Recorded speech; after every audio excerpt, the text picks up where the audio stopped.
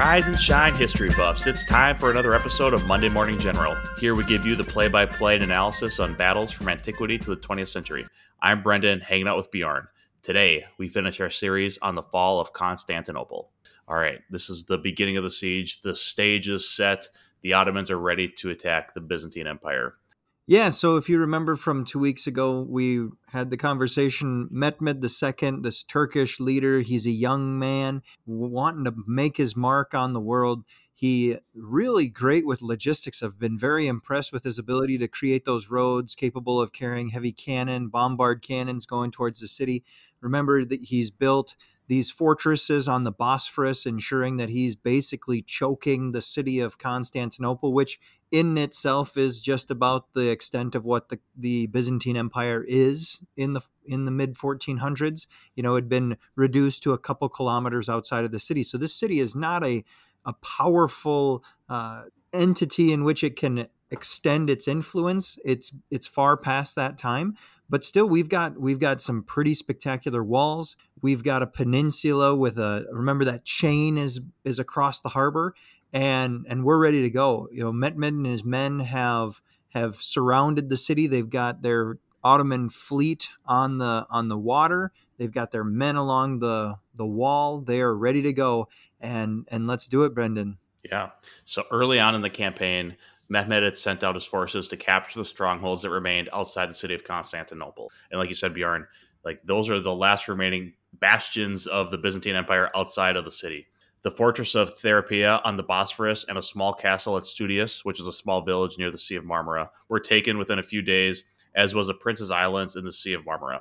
Mehmed's massive cannons fired on the walls for weeks, but due to their imprecision and extremely slow rate of fire, the Byzantines were able to repair most of the damage after each shot, mitigating the effect on the Ottoman artillery. And we're talking about the Theodosian walls right here, right? It's the wall, yeah.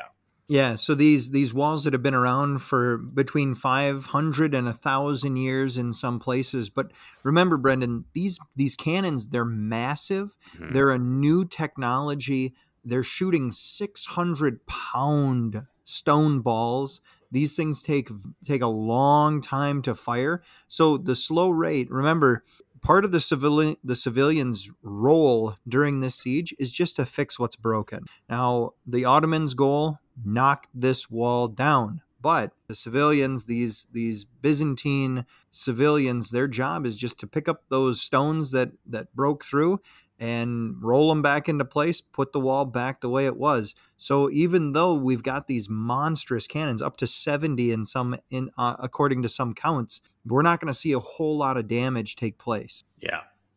And then you talked about that chain. So because the chain across the entrance to the Golden Horn, the Ottoman fleet is unable to enter the harbor of Constantinople, despite them doing some probing attacks.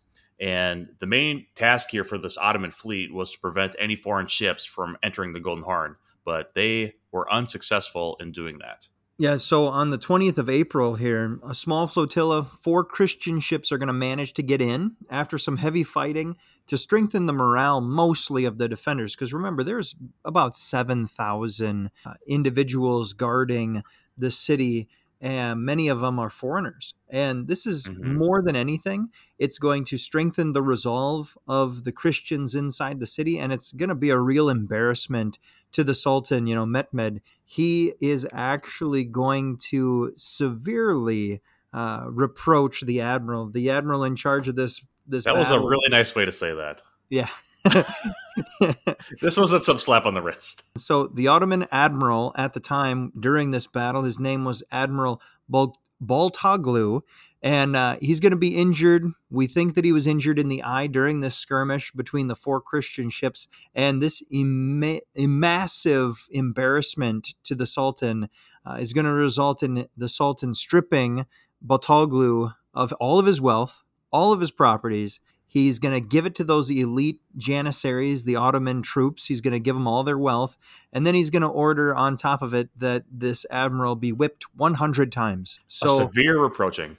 A severe reproach for the embarrassment that occurred when he allowed 4 Christian ships to make it. This is kind of a big deal. Like, we're joking about it, but it's kind of a big deal.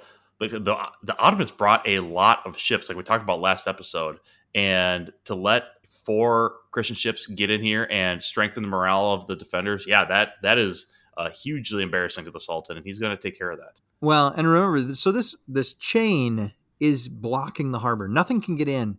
And so it's what's that old saying? If you can't go through it, go around it. Yeah, So Mehmed is going to order another road to be constructed. It's going to be a bunch of greased logs, and he's going to have that across Galata, which is on the north side of the Golden Horn. So if you remember this peninsula, it looks kind of like a triangle, with one of those sides of the triangle is the land side. The other two are the water side. The southern side of the triangle is going to be into the Sea of Marmara, and then on the north side of this triangle, we've got a little kind of a river that enters into the Bosphorus, enters into what will become the Mediterranean. So on the north side of this river is where that chain is going across. And what Mehmed is going to do is he's just going to build a road to go around this chain, and they're going to go into this area, the right. Golden Horn area, and they're going to get their ships in there, but they're still Right. not So this is not a gonna, road for soldiers or cannon. This is a land road for the Ottoman fleet. yeah, Over a hill too, right? yeah, Grease logs up over this hill of Galata into the Golden Horn. It's yep. crazy.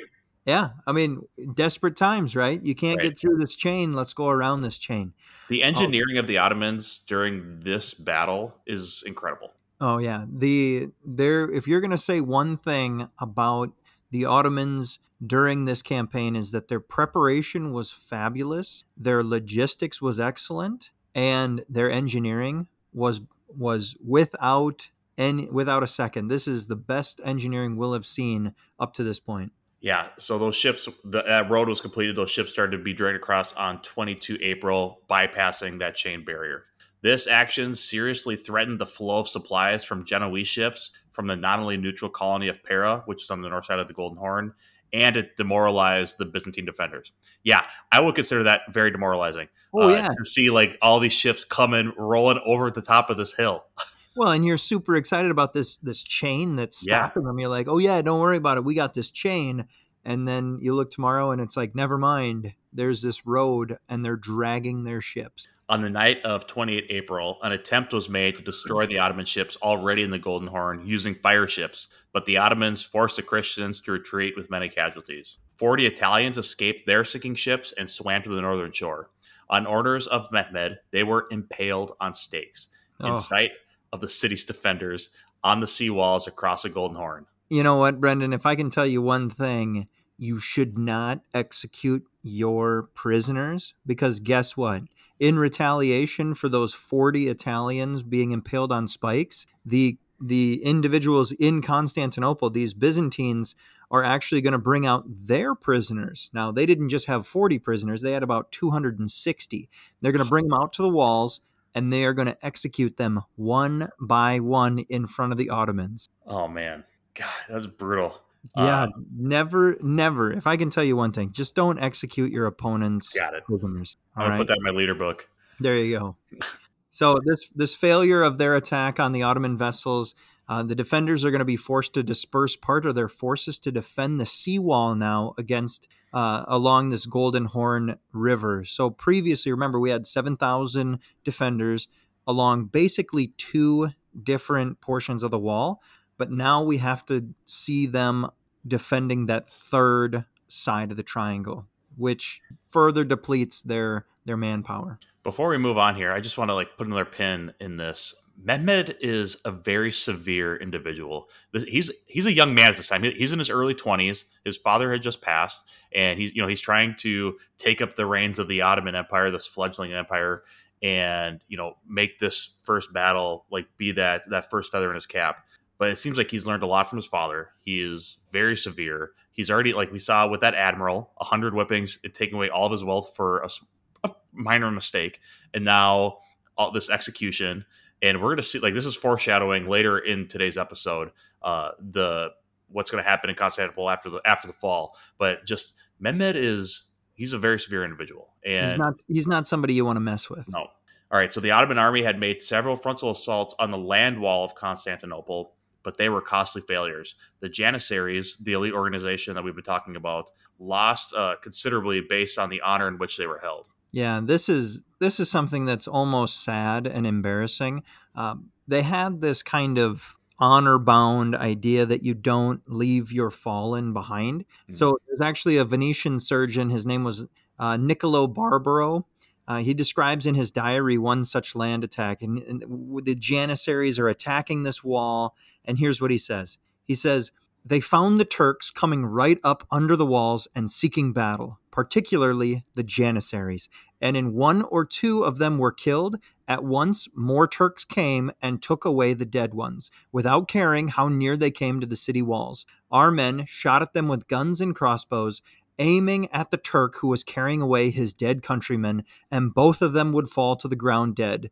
And then there came other Turks and took them away, none fearing death, but being willing to let tens of themselves be killed rather than suffer the shame of leaving a single Turkish corpse by the walls. So these dudes are just, hey, I mean, you're hurt. you never leave a brother behind, but you have to suppress the enemy first. That's rule number one. When Yeah. you're taking fire, you suppress the enemy while your comrade provides self-aid to himself. That's the rule. Yeah. Otherwise, this happens. And like we said, like the Janissaries are the elite force of the time, and to lose numbers of them because they're trying to buddy aid, that's a big loss. So after these inconclusive attacks, the Ottomans sought to break through the walls by constructing tunnels to mine them from mid-May to 25 May.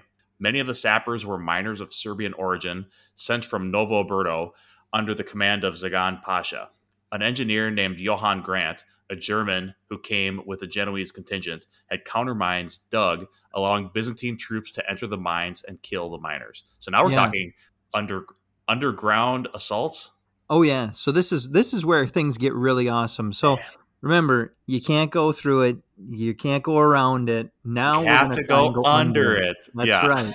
So what they would do is they would dig these tunnels underneath the walls, and this was a siege tactic that went all the way back to castles. Now, what they're going to do, or what they're going to want to do, is they're going to fill it full of gunpowder at this point in time, try and blow the walls up. That's what the plan is.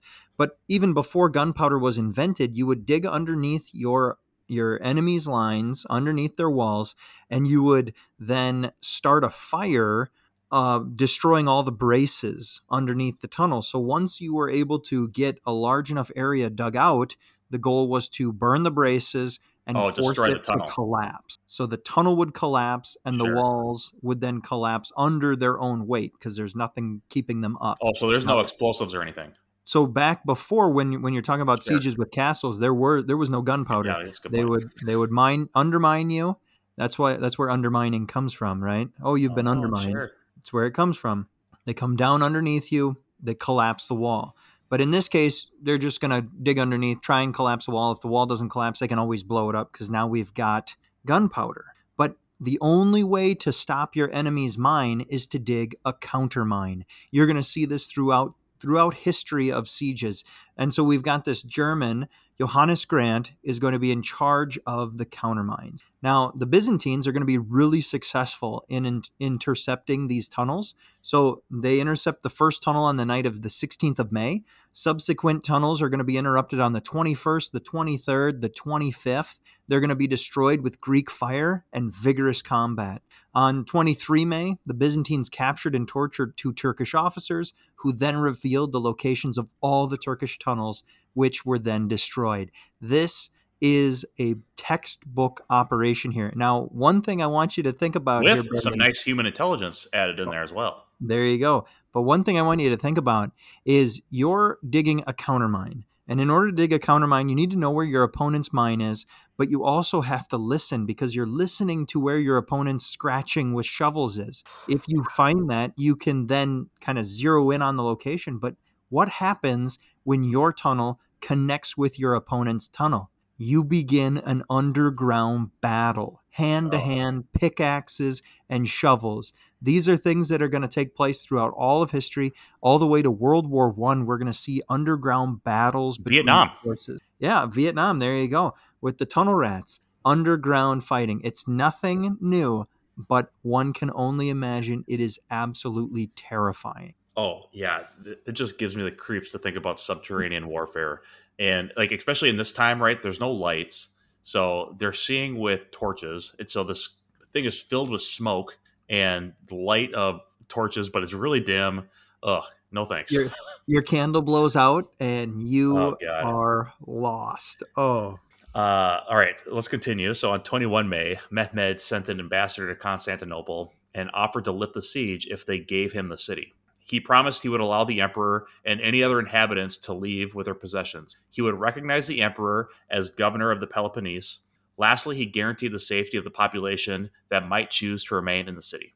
Constantine XI only agreed to pay higher tributes to the Sultan and recognize the status of all the conquered castles and lands in the hands of the Turks as Ottoman possessions. The emperor, though, was not willing to leave the city without a fight. He's staying to it's a dying ship, right? We're going to stay to yeah. the end of the thing. This is one of those you really have to weigh it. Like, for example, in history, the Mongols. If the Mongols came up to your city and they said, "Hey, you better surrender to this, or else you're all in trouble," generally speaking, the Mongols would abide by that. If they gave their word saying, "We'll let you go," generally they would. There are other times though when if you say, "Hey, no way, I'm not going to do it," you were in for a world of hurt when the Mongols got in. This is going to be one of those things. What if you're Constantine? What's going through your mind? Will he honor that? Right. Is he I going to think that's the honor it? first thing. Yeah, I don't know. But Constantine's going to say this. He's going to say, "As to surrendering the city to you, it is not for me to decide or for anyone else of its citizens. For all of us have reached the mutual decision to die of our own free will without any regard for our lives." He's staying to the end. Have all the citizens of Constantinople said that they've reached a mutual that they have a big council and they all voted unanimously? I don't know Emperor Constantine, but sure, Well, I don't. it makes for a nice statement. It does make for a nice statement. I don't think that Constantine had an entire council of even his officers, maybe, but Mehmed is going to have one final council where he's going to talk with his senior officers about what to do.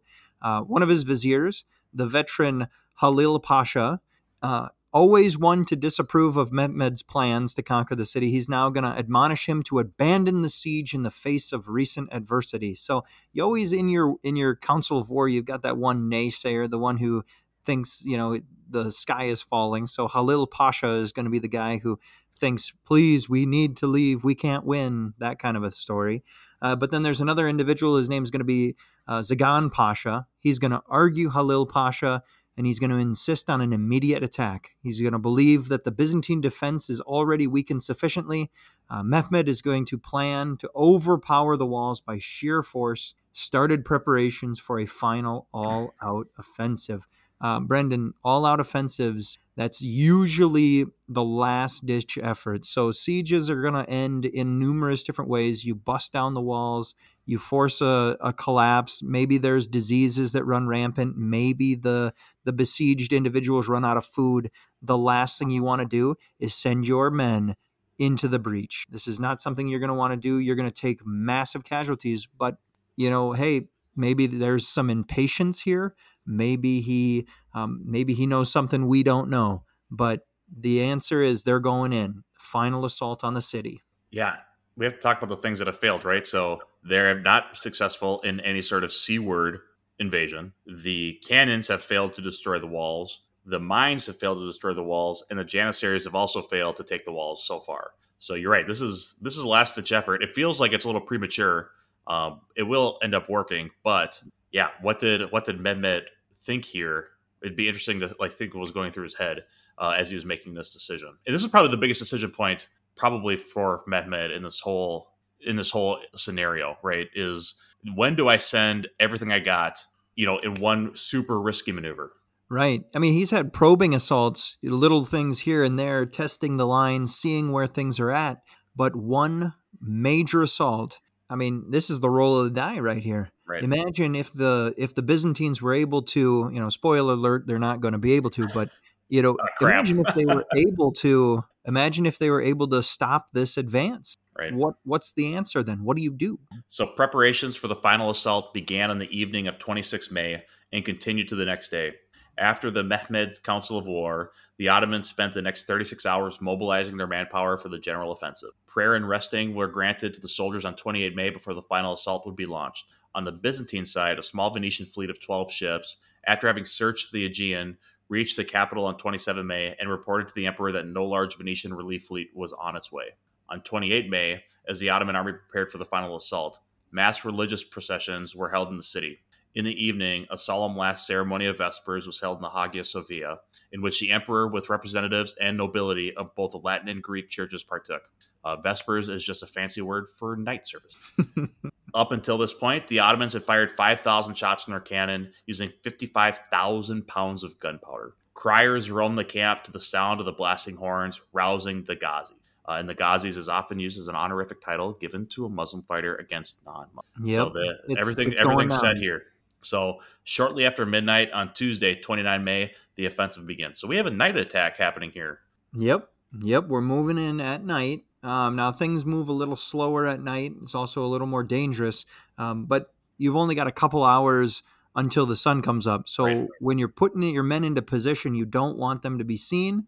But then as soon as the real game starts going, sun's coming up, they're going to be able to see. So the Christian troops of the Ottoman Empire attacked first, followed by successive waves of the irregular, poorly equipped and trained Azaps, as well as the Anatolian Turkmen Beylik forces who focused on a section of the damaged walls in the northwest part of the city. This section of the walls had been built earlier in the 11th century and were much weaker. The Turkmen mercenaries managed to breach this section of wall and entered the city, but they were just as quickly pushed back by the defenders. Finally, the last wave, consisting of elite Janissaries, attacked the city walls.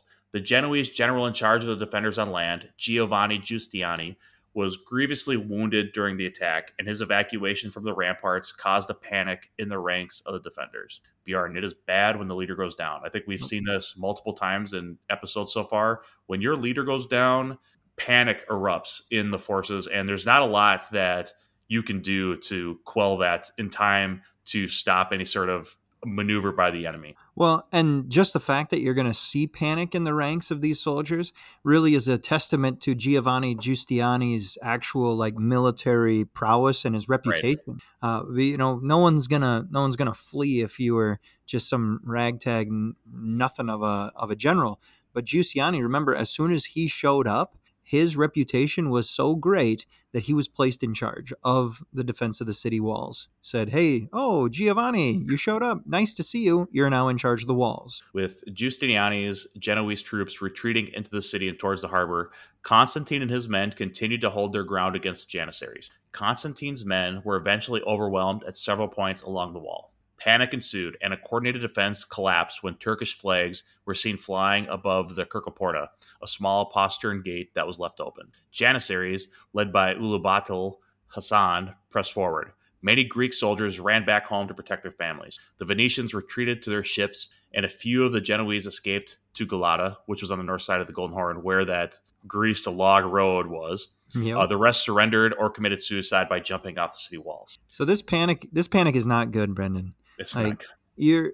You're seeing a complete and utter rout of the Christian forces here. They broke in the walls. And this is a tough place to rout. There's nowhere to go. Right, but Giustiniani is injured severely. His men take flight.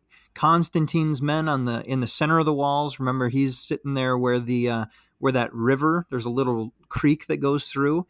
He's sitting there. His men are going to hold. His men are going to hold a little while, but guess what? An overwhelming force is going to push those men back as well. It's going to turn into a complete and utter rout.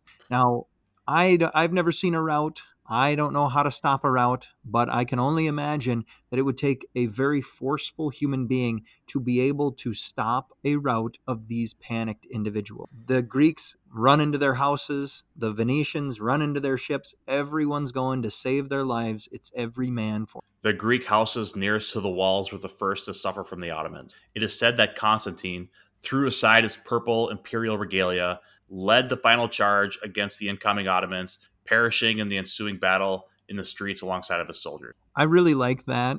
I really like that idea. That picture in my mind is the one that I want to stick with. At the same time, remember that historian, the guy, the Venetian Niccolo Barbaro, He was the individual who was talking about the Janissaries, how they would just die as they're trying to save their buddies.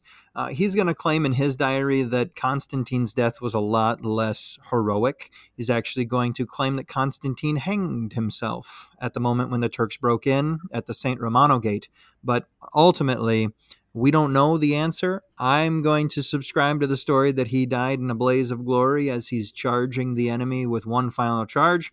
I like that. I think it's a much more honorable way of going. So I'm going to stick with that one.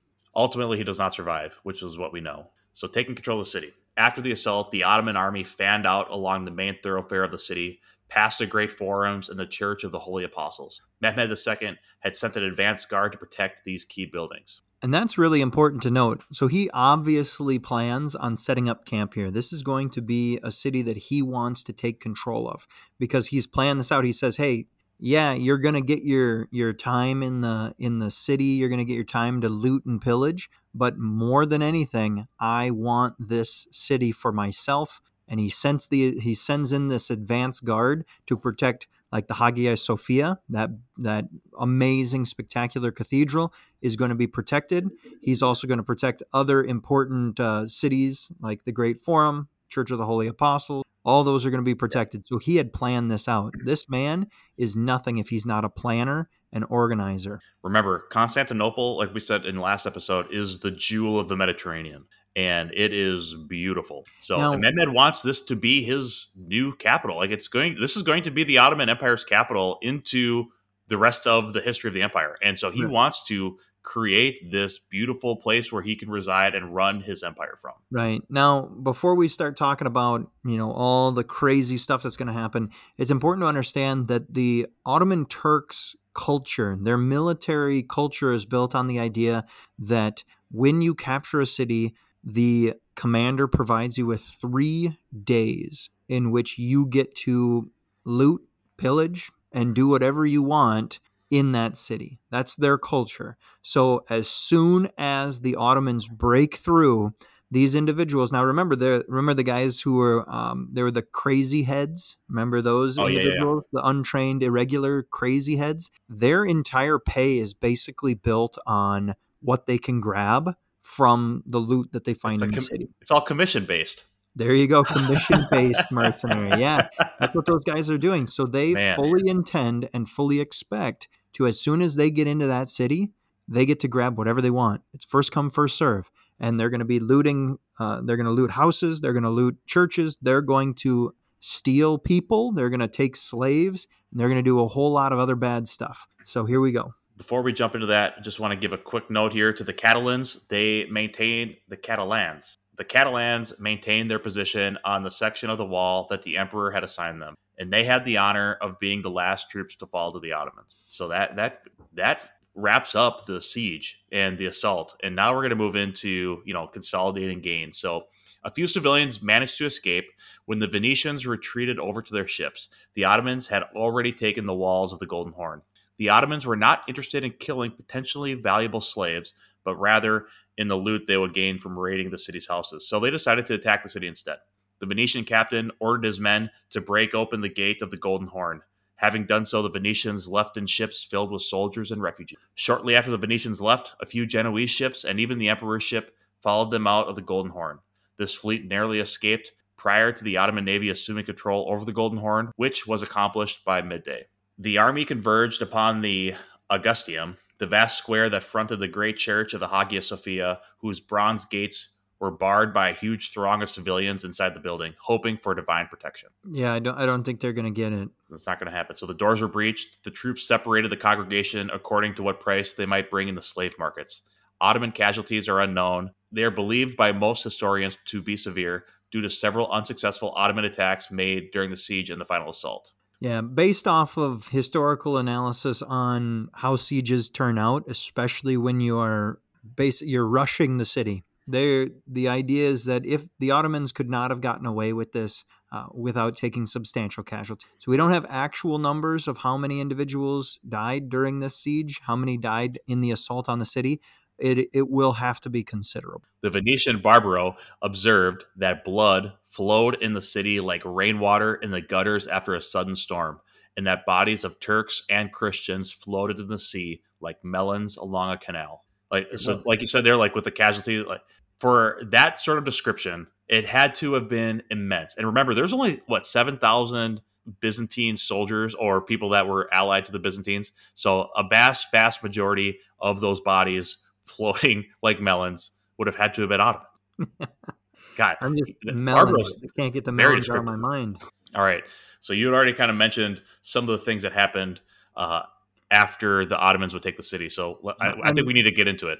and understand to the listeners, understand that these atrocities, I tamed it. I tamed the language down. There's a lot of individuals, primary sources, people who had witnessed the event, who wrote saying that this was most certainly not good. So, according to the Encyclopedia Britannica, Mehmed II permitted an initial period of looting that saw the destruction of many Orthodox churches, but tried to prevent a complete sack of the city. The looting was extremely thorough.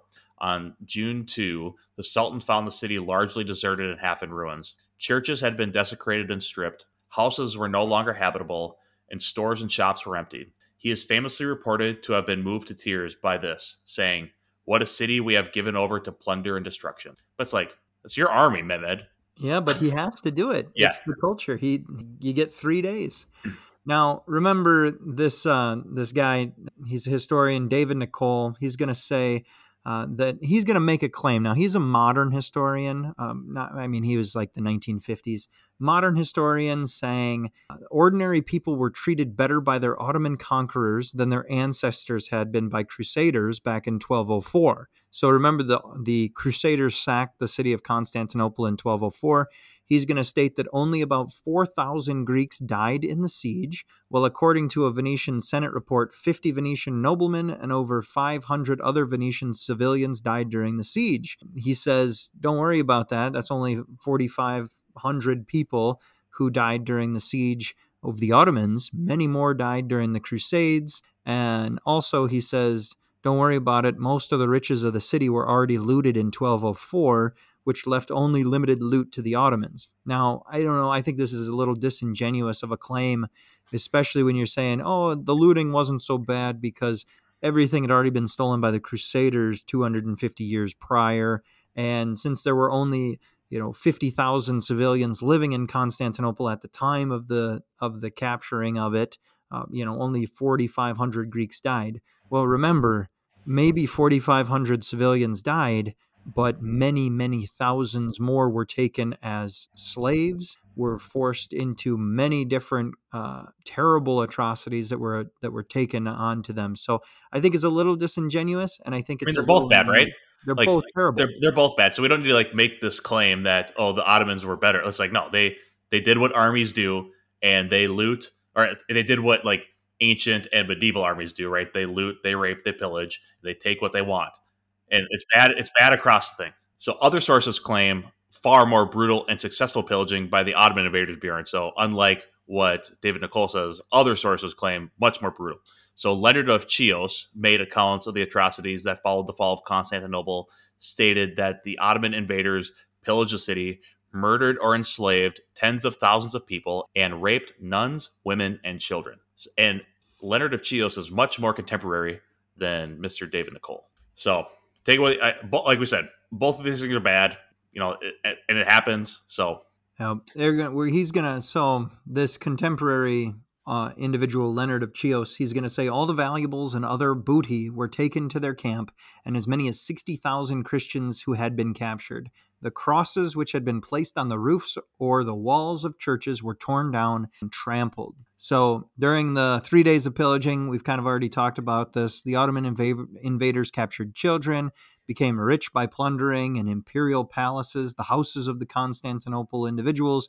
Ottoman officials stated, having completely overcome the enemy, the soldiers began to pillage the city. They enslaved and took silver and gold vessels, precious stones, and all sorts of valuable goods and fabrics from the imperial palace and the houses of the rich. So that was stated by an Ottoman official himself. Nicole Barbaro, remember, he's got his diary. He says, all through the day, the Turks made a great slaughter of Christians through the city. And according to Makarios Melisanos, as soon as the Turks were inside the city, They began to seize and enslave every person who came their way. All those who tried to offer resistance were put to the sword. In many places, the ground could not be seen, as it was covered by heaps of corpses. They made the people of the city slaves and killed their emperor, and the Ghazis embraced their pretty girls, confirm Ottoman chroniclers. So those are pro Ottoman sources. Yeah. They're saying this is what we did right here. Everywhere there was misfortune, everyone was touched by pain. Mehmed entered the Hagia Sophia, marveling at the sight of the Grand Basilica. Witnessing a Ghazi wildly hammering at the marble floor, he asked what he was doing. "It is for the faith," the Ghazi said. Mehmed cut him down with his kilij, right? Yep. All right. Mehmed cut him down with his kilij, a scimitar. "Be satisfied with the booty and the captives. The buildings of the city belong to me." During the festivities, and as he had promised his viziers and his other officers, Mehmed had the wretched citizens of Constantinople dragged before them and ordered many of them to be hacked to pieces for the sake of entertainment. Remember, at the beginning of this, you said Mehmed is he's no joke. He's for real here. And so this is at the end of the 3 days looting. They had a great celebration, and that is what one of the contemporary authors said, that he had promised his viziers and other officers that the wretched citizens of Constantinople were ordered to be hacked to. Some party. Oof. On the third day of the conquest, Mehmed II ordered all looting to stop and issued a proclamation that all Christians who had avoided capture or who had been ransomed could return to their homes without further molestation, although many had no homes to return to, and many more had been taken captive and not ransomed. Byzantine historian George Sphrentzes, an eyewitness to the fall of Constantinople, described the Sultan's actions. "On the third day after the fall of our city, the Sultan celebrated his victory with a great joyful triumph. He issued a proclamation. The citizens of all ages who had managed to escape detection were to leave their hiding places throughout the city and come out into the open, as they were to remain free, and no question would be asked. He further declared the restoration of houses and property to those who had abandoned our city before the siege. If they returned home, they would be treated according to their rank and religion, as if nothing had changed." So I would have really appreciated being that person who successfully hid in the basement Oh my God. for 3 days or something. So Can't Mehmed, be that many of those people. oh yeah, It's a nice thing to say, Mehmed, but I don't think there's that many people that took him up on his offer. exactly. So now, if you remember, if you know anything about Istanbul today, there's going to be a transition, right? We're going to see the different names are going to come. So you've got Constantinople during the 1453. It's eventually going to turn into Istanbul. Remember, the Hagia Sophia is no longer an Orthodox Christian church. It's now a mosque. And so let's talk a little bit about some of the transitions that occurred as the power goes from the Byzantine Empire to now the Ottoman Empire. So Mehmed himself is actually going to knock over and trample on the altar of the Hagia Sophia. He's going to order a muezzin ascend the pulpit and sound the Muslim prayer. The Hagia Sophia is going to be converted into a mosque. He is going to let the Greek Orthodox Church remain intact. He's also going to appoint a new patriarch of Constantinople. The individual's name was Genadis Scholaris. He's going to be made the patriarch of the Orthodox Christian Church. Which was, similar, I think, in level to where the Pope of the Roman Catholic Church was. Yeah, absolutely. So the fall of Constantinople shocked many Europeans, obviously, who viewed it as a catastrophic event for their civilization. Many feared other European Christian kingdoms would suffer the same fate as Constantinople. Pope Pius II strongly advocated for another crusade, while the German Nicholas of Cusa supported engaging in a dialogue with the Ottomans. But you know what, Bjorn? If you're going to be so shocked by this catastrophic event, Emperor Constantine sent out notes and letters to all of those kings and asked for help, and they all ignored him. So Don't tell me that you're shocked here. Like, you knew this was coming. And it would probably have been a lot cheaper and easier to protect the city as opposed to attempt another crusade or to make something happen after the fact. But it looks better for Pope Pius to have a crusade, because then he could put his name on that he retook the holy city, right? So, okay. All right, so this is what Pope Pius II said. "In the past, we received our wounds in Asia and in Africa, in foreign countries. This time, however, we are being attacked in Europe, in our own land, in our own house. You will protest that the Turks moved from Asia to Greece a long time ago, that the Mongols established themselves in Europe, and the Arabs occupied parts of Spain. Having approached through the Straits of Gibraltar, we have never lost a city or a place comparable to Constantinople." Cool. Pope Pius, you were also asked to support Emperor Constantine, and you neglected to do anything. So, cool. Well, to be fair, remember they sent like 2 or 3 ships full of Oh, that's right. provisions. That's right. Thanks for the Wonder Bread, Pope Pius II. It really helped us in our time of need. The Mauryan, a Peloponnesian fortress of Mistras, where Constantine's brothers Thomas and Demetrius ruled, constantly in conflict with each other, and knowing that Mehmed would eventually invade them as well, held out until 1460, much later than this. So, long before the fall of Constantinople, Demetrius had fought for the throne with Thomas, Constantine, and their other brothers John and Theodore. Thomas escaped to Rome when the Ottomans invaded Morea, while Demetrius expected to rule a puppet state, but instead was imprisoned and remained there for the rest of his life. In Rome, Thomas and his family received some monetary support from the Pope and other Western rulers as Byzantine empires in exile until 1503. In 1461, the independent Byzantine state of Trebizond fell to Mehmed. Trebizond territory ringed around the Black Sea, so it's a little further north from where Constantinople was. So, Brendan, this is one of those things in history where someone loses their territory and then they continue to have this imaginary I'm still somebody. So, Thomas, the brother of This Constantine, literally happens all the time. yeah, they always do this. The government in exile is what they call it. I mean, Poland in World War II had a government in exile. You've got this guy, Thomas, is now going to be the Byzantine emperor in exile. He's going to be in Rome, just hanging out, saying, "Oh yeah, I'm the emperor of Byzantium." I Dude, need you're money. not. You've got nothing. Like, Give me money, please. let's, to be fair though, in some cases it was always beneficial for you to have another heir to your opponent's empire. That's always beneficial because then you would Yeah. have some credibility if tomorrow or the next day or 20 years from now you were able to recapture that territory, you would then have an actual credible individual who's the heir to that throne who you could turn into your puppet. So that was something that they would regularly do. Brendan, if you're the king of some country and you're taken over by your brother or somebody, then you could come to my kingdom and then I would just house you and you could live in my court and hang out and eat and be merry until I successfully take your territory back, kind of for you, but mostly for myself. And then I would just prop you up as my puppet and everyone would be happy. And there was Oh, much rejoicing. Yay. Bjorn, thank you so much. I appreciate that, man. Constantine the 11th died without producing an heir. And had Constantinople not fallen, he likely would have been succeeded by the sons of his deceased elder brother, who were taken into the palace service of Mehmed after the fall of Constantinople. The oldest boy, renamed Murad, became a personal favorite of Mehmed and served as Beylerbey, governor general of Rumeli, the Balkans. The younger son, renamed Meshe Pasha, became admiral of the Ottoman fleet and Sanjak Beg, governor of the province of Gallipoli. He eventually served twice as Grand Vizier under Mehmed's son, Bayezid II. So Constantine's nephews get moved into Mehmed's entourage, basically, right? Is what we Yeah. just said? Yeah. Yeah, that's exactly what it is. So, kind of an interesting adoption of Mm-hmm. these individuals who do have a claim to the empire, while at the same time they're just governors and they're completely and utterly loyal, from what we can tell, to Mehmed. So, with the capture of Constantinople, Mehmed II had acquired the future capital of his kingdom.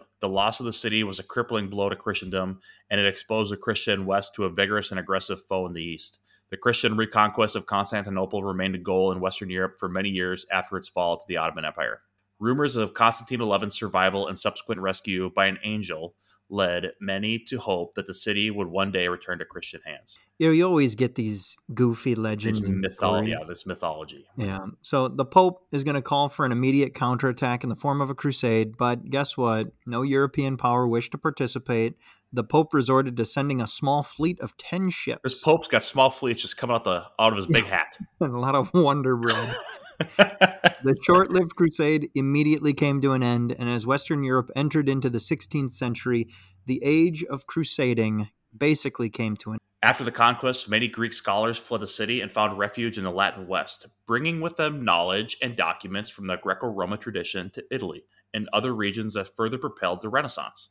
So, one good effect out of this is a Renaissance, and we get a lot more of that Greek thought entering into European scholarship, which is pretty interesting. So, if this battle had not happened, the Renaissance might not have happened. And all those documents and thinking would have stayed in the East. Yep, as it had been for, because remember, many individuals believe that the center of learning was the Islamic nations during the Middle Ages, and the Ottoman Turks push out these scholars from Constantinople, push them into Western Europe, and they're going to ignite a form of Renaissance. And maybe the Renaissance would have happened in its own right in Europe, but it definitely wouldn't have had that Greco-Roman tradition Mhm. that was still alive and well in Constantinople until they were pushed out. And some Greeks who stayed behind in Constantinople provided many capable advisors to the Ottoman rulers. So they bring that, that Greek thought, Plato and Socrates and all the Aristotle and all those great thinkers and the Stoics, bring those into the Ottoman court, and that becomes part of the Ottoman philosophy. So that's pretty interesting. A severed head that was claimed to belong to Byzantine Emperor Constantine XI Paleologos was found and presented to Mehmed and nailed onto a column. While standing before the head, the Sultan, in his speech, said, "Fellow soldiers, this one thing was lacking to make the glory of such a victory complete. Now, at this happy and joyful moment of time, we have the riches of the Greeks, we have won their empire, and their religion is completely extinguished. Our ancestors eagerly desired to achieve this. Rejoice now, since it is your bravery which has won this kingdom for us." Mehmed then ordered the severed head be skinned, stuffed with bran, and sent as a symbol of victory to the governors of Persia and Arabia in order to remind them that it was a Turk who did what for centuries they could not. That's pretty Ugh. baller right there. Like, I'm gonna totally brag here by sending the severed head of the dude that controlled the city that you all couldn't take. Which is like you.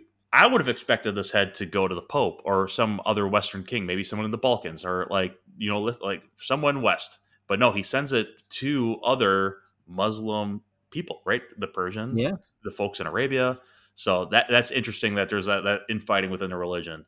And yeah, it just Mehmed is severe. That is a severe thing to do. Filled it with bran, basically oatmeal, and sent it away. And it went to the governors of Persia and Arabia. So like it was traveling. That thing had to have been so gross by the time it got to its end location. Well, it's just a bunch of leather by the end. This news rapidly spread across the Islamic world.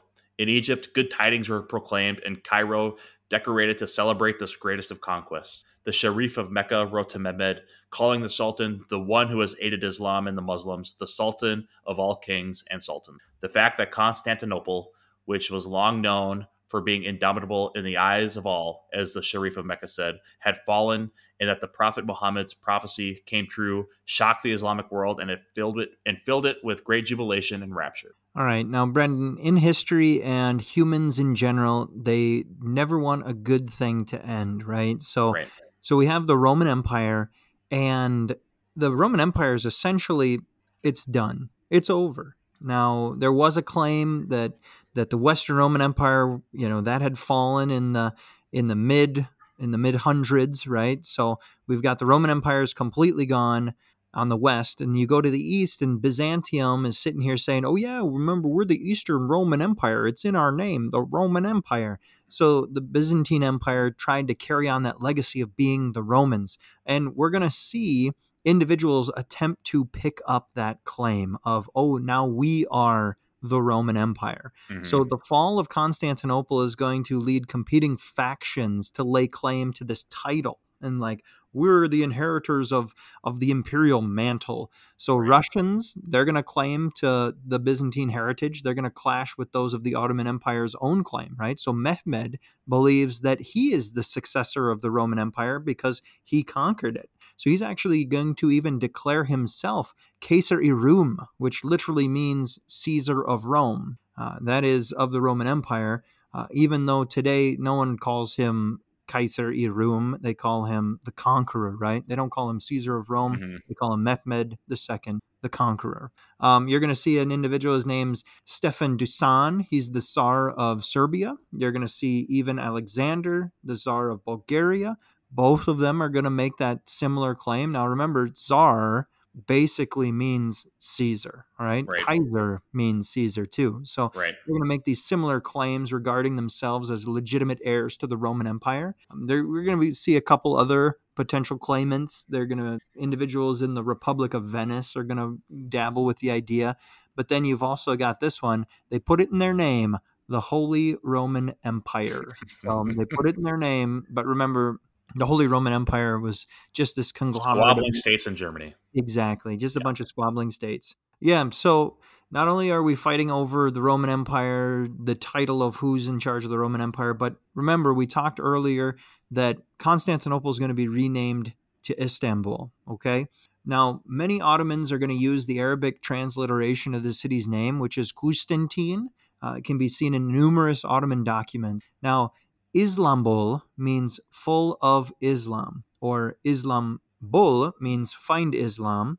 And so both of these words in Turkish, they're basically a folk etymological adaptation of Istanbul. It's going to be created during the Ottoman conquest of 1453 to express the city's new role as the capital of the Islamic Ottoman Empire. So it first attested shortly after the conquest. So they're going to start calling, remember, full of Islam or find Islam. They're kind of going to, it's going to be like the nickname of the city. Its inventions described by many contemporary writers, including Mehmed himself. Okay, so we've got this nickname, like, we've got the full of Islam city. It's actually called Constantinople. We call it officially Constantinople, but it's got a nickname. Now, the name of Istanbul is thought to derive from the Greek phrase Istimbuli,